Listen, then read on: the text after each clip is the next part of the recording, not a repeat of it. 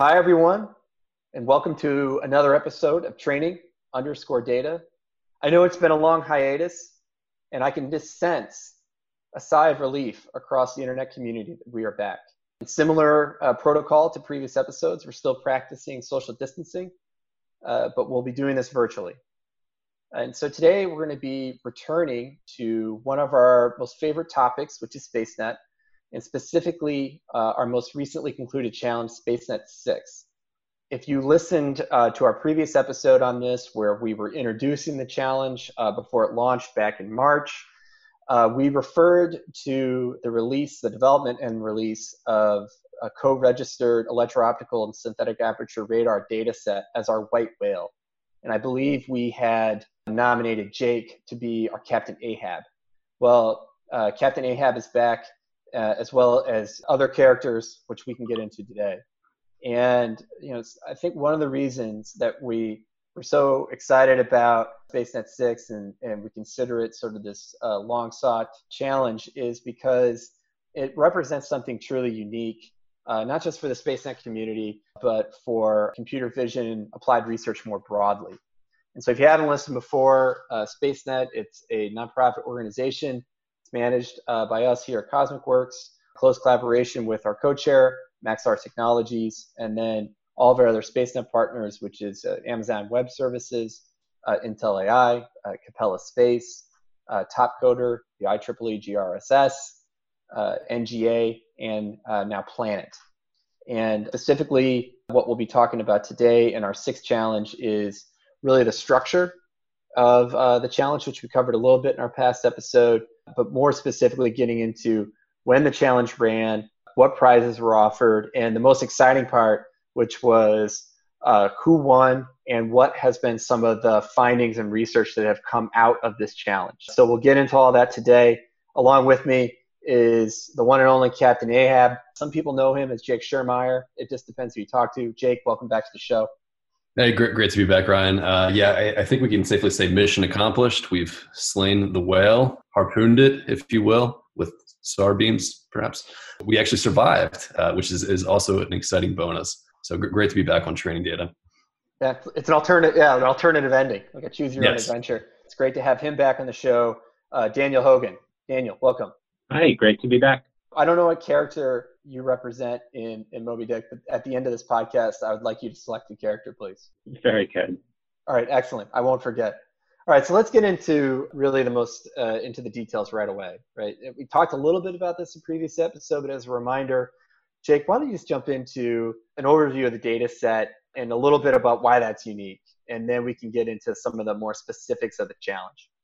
Yeah, sure. So the data set was really unique. It was, as we said, the first data set that contained both optical and SAR imagery co-registered over a single location. So the location in this setting was Rotterdam, the Netherlands, and our SAR data came from Capella Space with the optical data from Maxar. So the data set was actually captured in August. Capella flew an aerial flight. So this is, they're about to launch their first satellite. They have this new sensor. They want to test out how well it performs before they actually put it in space. So that's why they created this data set, mounted it on this aerial sensor. They ended up capturing 204 image strips over Rotterdam over a 3-day time span. Our optical data in this case came from the Maxar Worldview 2 satellite. So we have a single shot here just about a week after the Capella data was captured. And both of these are about a half-meter spatial resolution. The task for SpaceNet 6 was extracting building footprints automatically using a combination of these data sets. And for our labels here, we use an existing data set called 3D Bag, which spans the entirety of the Netherlands. We crop it down to Rotterdam. And another interesting aspect of this data set is that it has actually height information associated with it. So that enables us to pull out some interesting primer or points so we can investigate actually how height influences the ability to detect buildings with SAR data. So yeah, a lot of interesting aspects here. The participation in the challenge was awesome, and we're excited to share a lot of this today. Yeah, and for those of you that may not be as familiar or maybe not familiar at all with the remote sensing industry or just geospatial data sets more generally is, SAR is a data set that's often discussed, and but it's rare that it is data sets are diffusely distributed. It's kind of known as being hard to get, and as a result of those barriers to entry, only certain groups really provide research. So I think as a broader context, what Jake's saying, it was really exciting for us to put this out in a much more open manner, because we think it will hopefully jumpstart additional research in looking at deep learning on synthetic aperture radar data sets. There is a lot of difference, certainly between electro-optical or passive collect and an active collect like SAR. And those should not be overlooked when we're thinking about how machine learning models are applied, or perhaps how they don't translate across the two different modalities. Daniel, why don't you walk us through at the high level some of the advantages of SAR, but then more specifically some of the technical challenges that an active collect presents relative to just an image, which is intuitively a lot easier to understand. Yeah, so the idea with SAR, synthetic aperture radar, is that you're taking a picture of the ground using a radar instrument that's mounted on a moving airplane or a satellite, and actually the technology takes advantage of that motion to get higher resolution than would otherwise be possible. The main advantage of this approach is that because you are providing the illumination with the radar pulses, you can do this at night.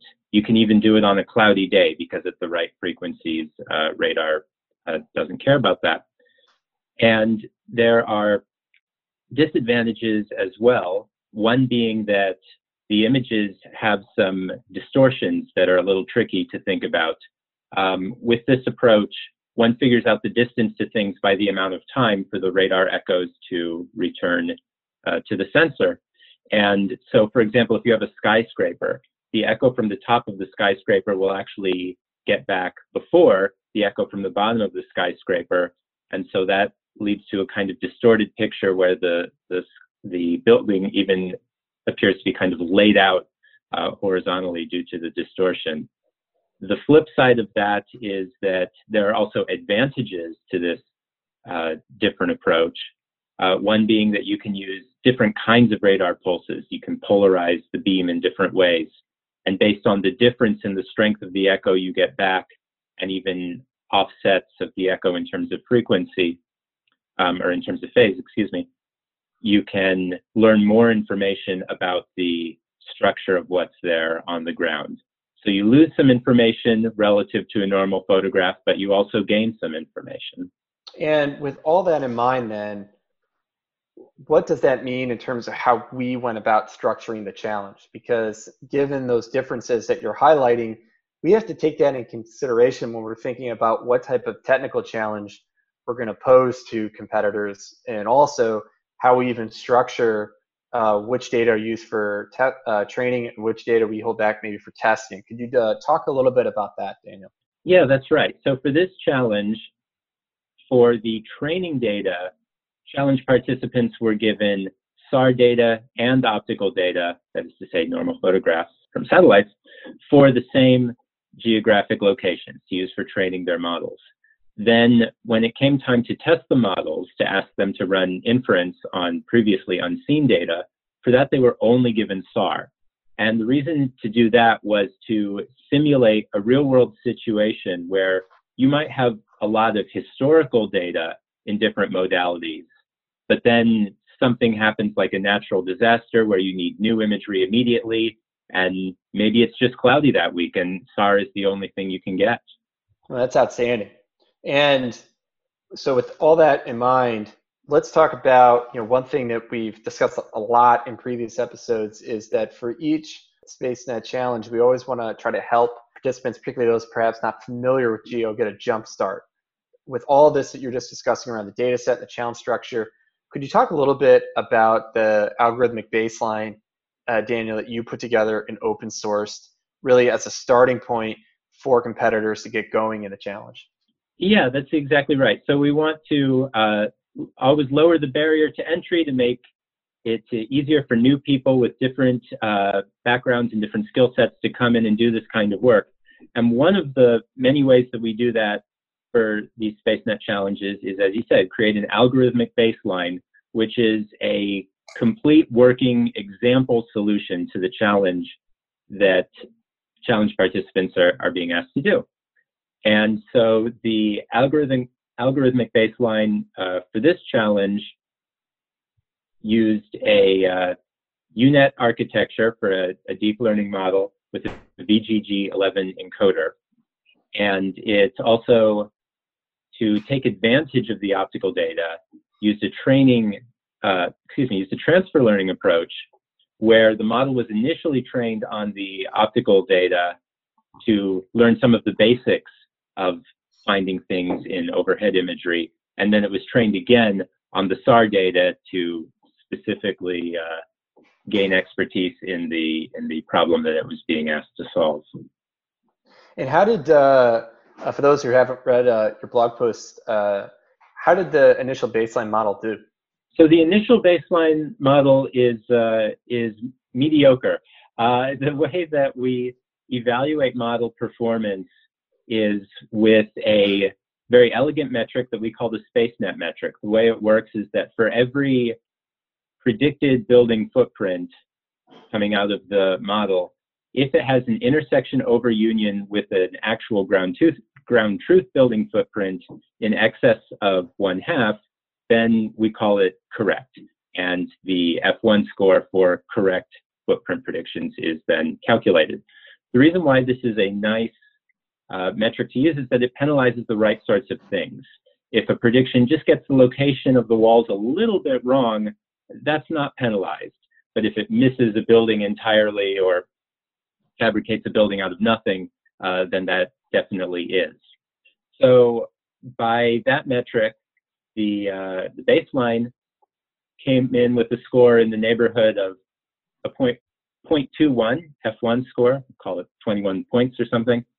But as we'll see, some of the competitors achieved scores well in excess of that, which was pretty exciting to see.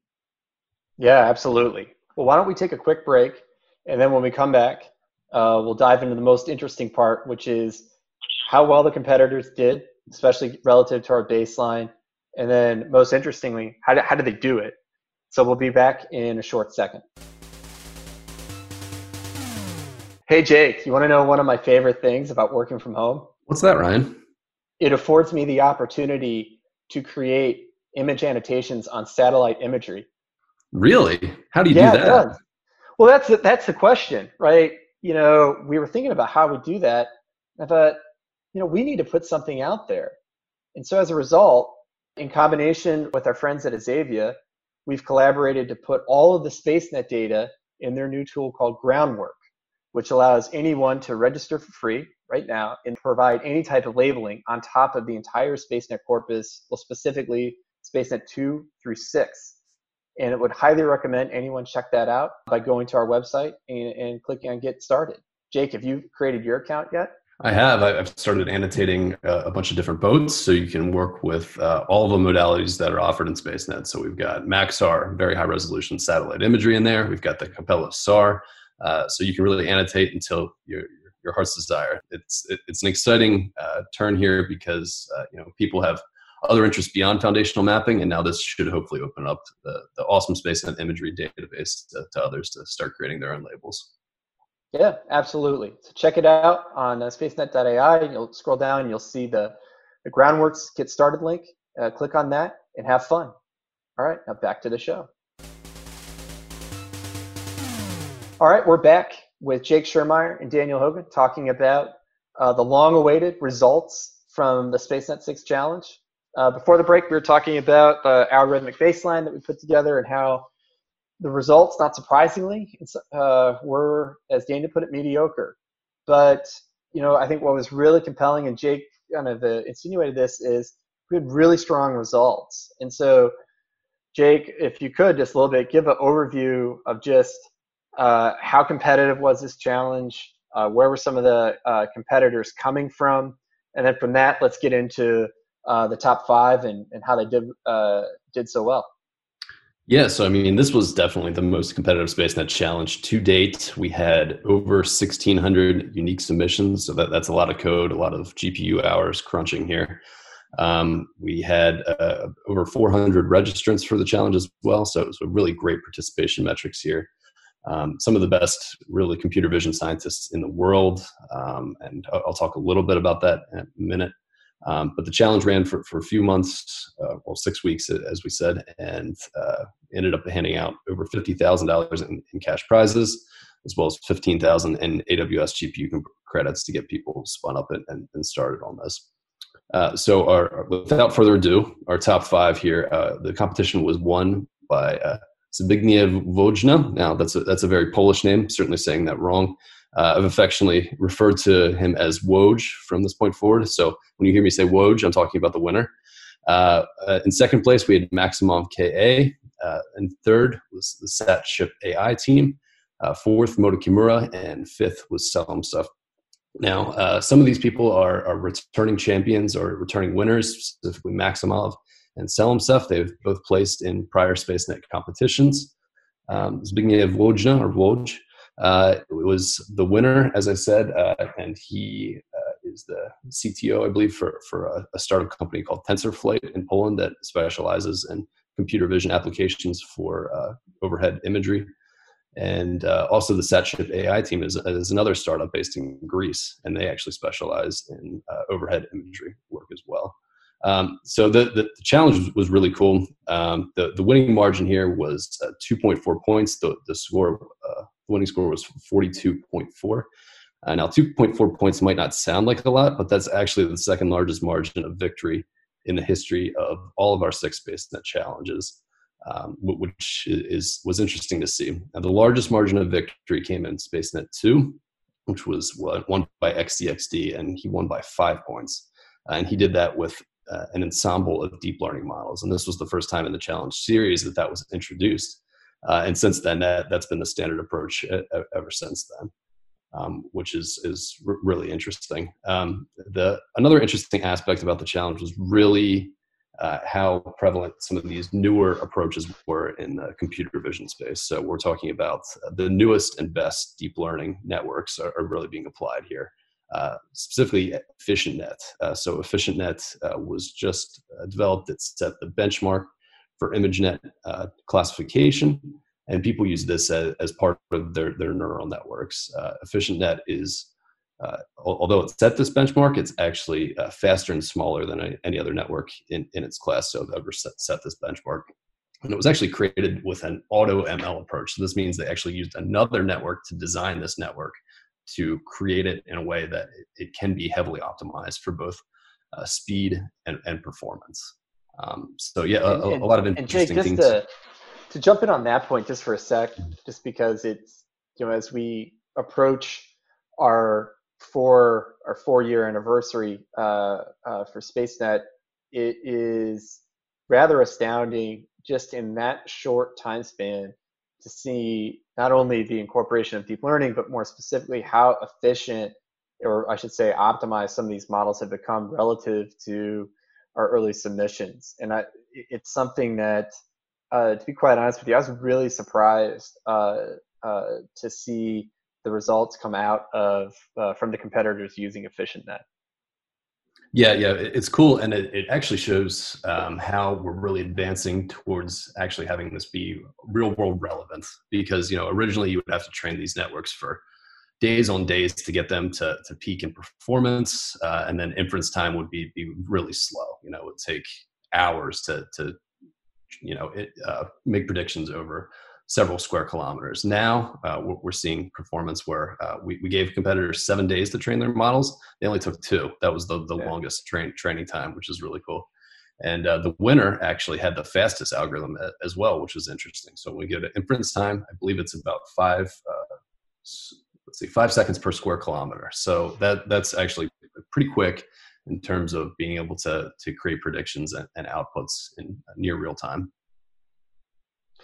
And so, we've seen certainly large performance increases on the model side, but I'm curious, from the from the performance perspective, where did you see the models really do well, and then alternatively, where did you see them really struggle in terms of, i.e., where is there still work to do? There's always work to do in this domain.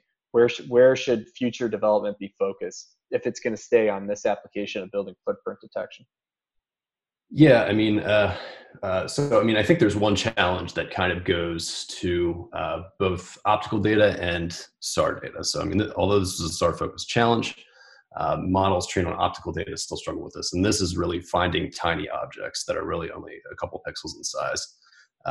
So when we look at building footprints that are really under about 30 meters squared, they're generally undetectable, even by these best-in-class, state-of-the-art computer vision algorithms.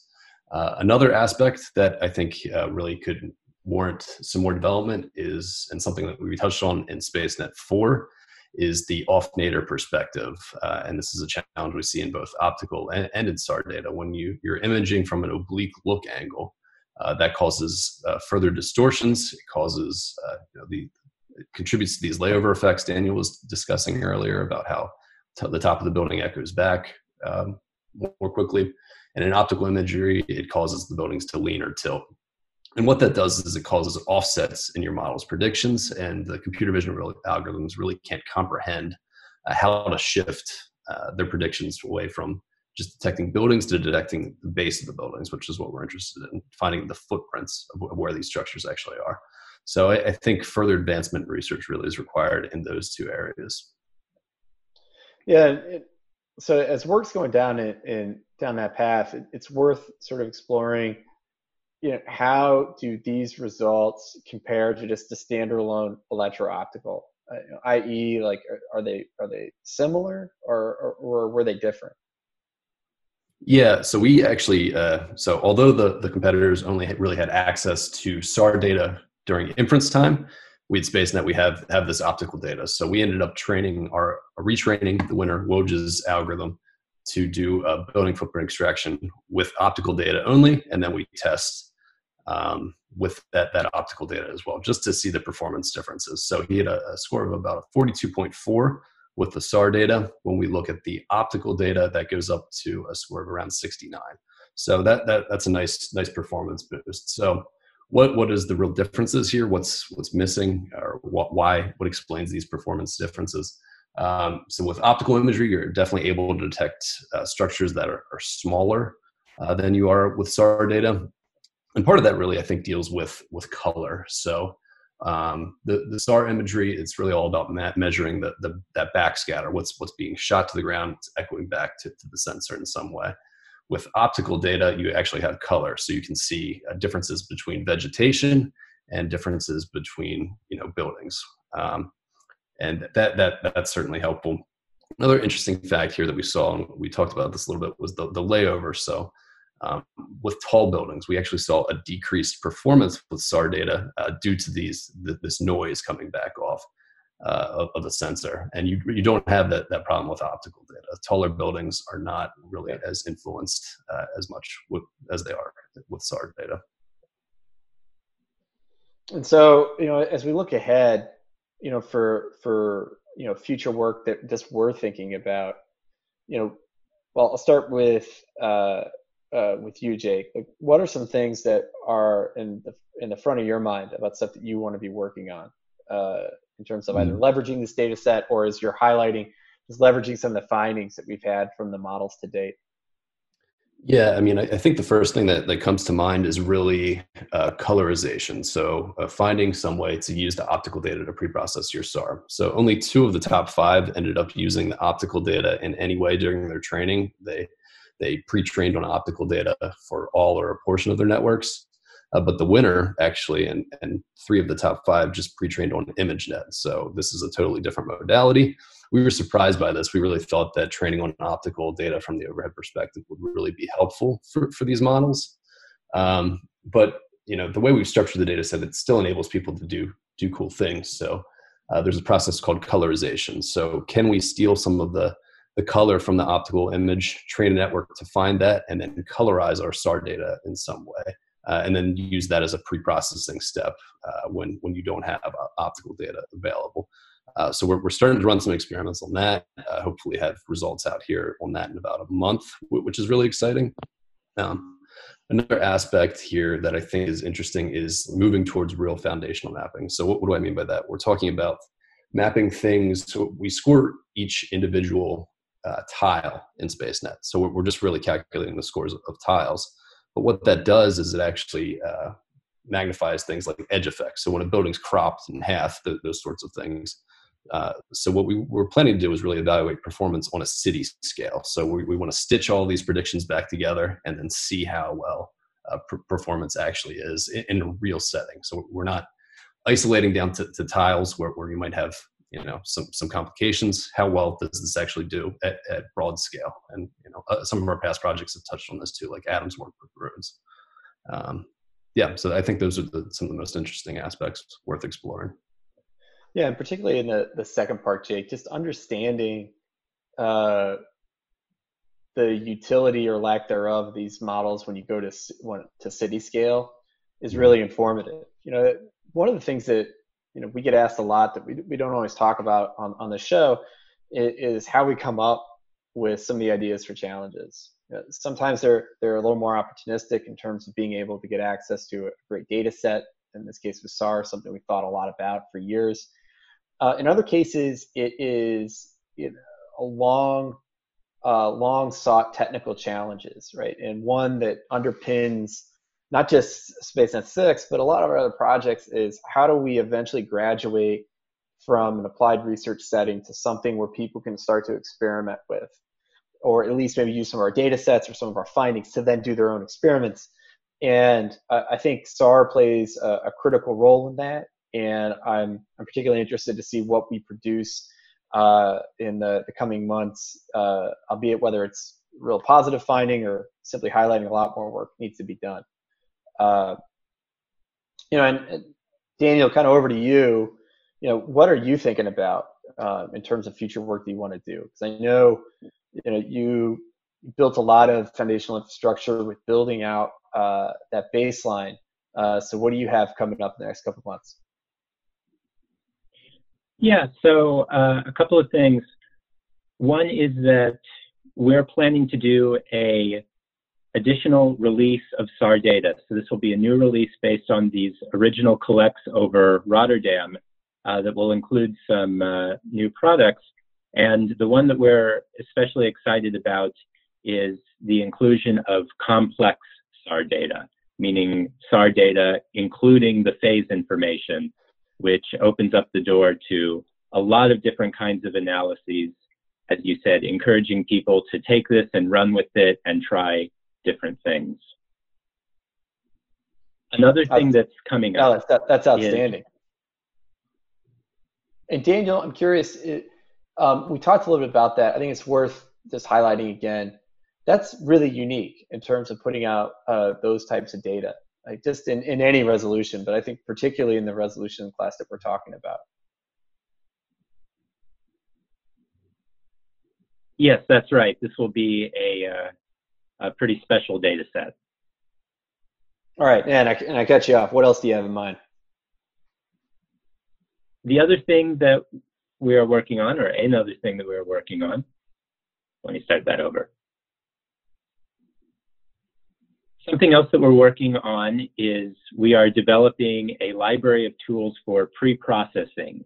That is the work of preparing a data set to be used for geospatial deep learning. This will be included in an upcoming release of Solaris, our geospatial deep learning Python library, and it will include tools to support various manipulations of imagery and labels, but in particular, it will include a selection of algorithms for preparing SAR data. So that should be especially useful for data sets such as this one.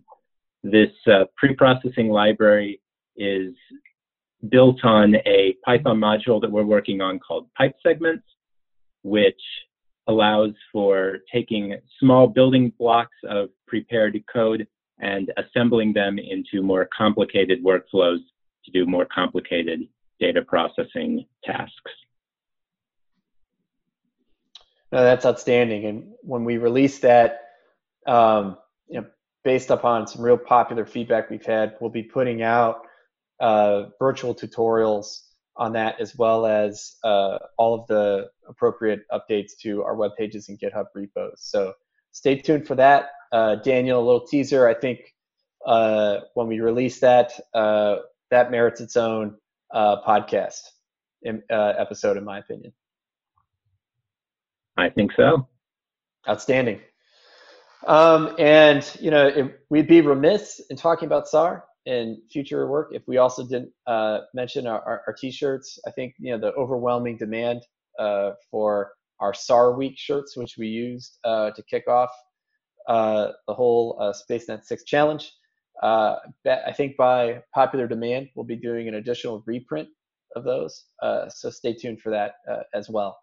All right, so we really need to open up a web store, I think, Ryan, to start selling to the audience. I think it could be a great hey, I'm all in on that idea. If we get asked about it on more than one occasion, and I think between the shirts and some of the stickers, it would be fun. And so, if for all you listening, if you want that, write in, let us know you want that, and we can hopefully get that up and running on the SpaceNet site. We'll count that as an aspirational goal. Yes. Outstanding. Well, you know, to kind of conclude here, for any of you listening who have followed our whole SpaceNet challenge process, you know what we're doing right now, which is after a challenge concludes and doing the detailed analysis of the data set and code, is really, we would argue, some of the most exciting work that we're doing. And we'll be putting out a lot more material in the next couple of weeks, providing that analyses. Jake, Daniel, why don't you walk us through some other things you're thinking about doing, whether it be some blogs or other material? We've already hit on some of this a little bit. Yeah, I mean, the 2 points I really laid out in talking about the colorization and moving towards the real foundational mapping at scale. Both of those are going to be standalone blogs, so they'll be coming out hopefully within the next 2 to 4 weeks. So watch the downlink for those. Also, we already had our first blog breaking down the winner's solutions and how the algorithm succeeded with buildings of different size, buildings of different height, and how they compared to optical data. So I'd encourage everybody to check that out. With that, I'll turn it over to Daniel. Yeah, I would just echo the point to keep one's eyes on the blog in the coming weeks, as we'll have more analysis, more data, and more software. That's great. I think one of the other things that we didn't really talk about here, but it's worth bringing up as we're highlighting different content we're putting out there, is for the first time, a SpaceNet challenge was tied to a specific workshop at a conference. In this case, a Computer Vision Pattern Recognition, or CVPR 2020's Earth Vision workshop featured the SpaceNet 6 challenge. And you can also find our recordings from that workshop, as well as the recordings from 2 of the contestants, or the top 5, on their solutions and why they did what they did on our SpaceNet.ai page. So we highly encourage you to check that out and look at those recordings. With that, I would say I'd like to thank, as always, Jake and Daniel for coming on the show and for making this long-sought goal of having a multimodal data set challenge come to reality. So big thanks to you. Certainly a big thanks to all of our SpaceNet partners, particularly those that put together, made this data set possible, so Capella Space and Maxar. And guys, look forward to your future releases. Great work. Yeah, thanks, Ryan. And do we want to tease SpaceNet 7 now? I feel like this might be an opportunity to talk about that. Here's an important question, Jake, before we get into that. Can the internet traffic, essentially, can the Apple's podcast app handle that type of internet traffic?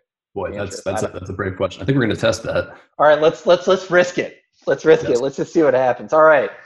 So Jake, you're opening up, right? For as one SpaceNet challenge closes, another one begins. And we're specifically really excited to already have announced a little teaser for SpaceNet 7, which we're looking to plan for a planned launch in early autumn of this year. And backed by popular demand, the first trifecta challenge manager, the Grand Meister of computer vision himself, the one, the only Adam Van Etten, will be back to steer the ship. And Jake, what are we going to do? What's happening? Is it going to be a novel data set, or is it going to be trite and boring? Yeah, I think this is a very novel data set. So thanks to our new partner with SpaceNet Planet, they're giving us 100 different locations with dense time stacks of imagery. So the challenge is going to be focused on time series analysis and extracting how urban environments change over time. We're going to be bringing in a new metric. I think it's going to be really exciting. I know Adam's stoked. He's got the 3-peat now. He's just 3 away from that Tom Brady, Michael Jordan level. I know he's excited about that. I'm happy just to have 1. I do think we should start making rings to commemorate challenge management for the SpaceNet and get that championship ring. Yeah, I'm in on that. Yeah. So I know Adam's stoked. We're all stoked to see how state-of-the-art computer vision handles these time series approaches with satellite imagery. Yeah, and in all seriousness, we at the opening of this episode, we talked about how we've long sought a multimodal data set. Another long sought goal for us, and this is something that goes back once again to our early days in 2015 and 16, has been a deep time series data set.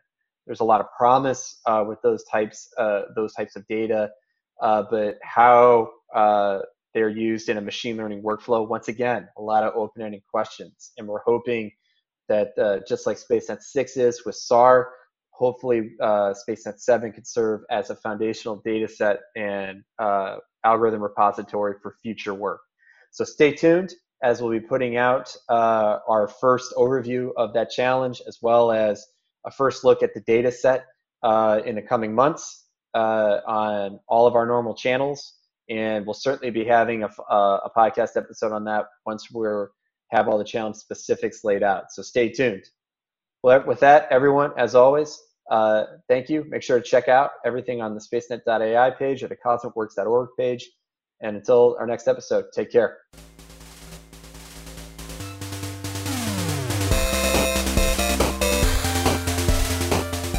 Rule 39. You're not wrong. You're just an...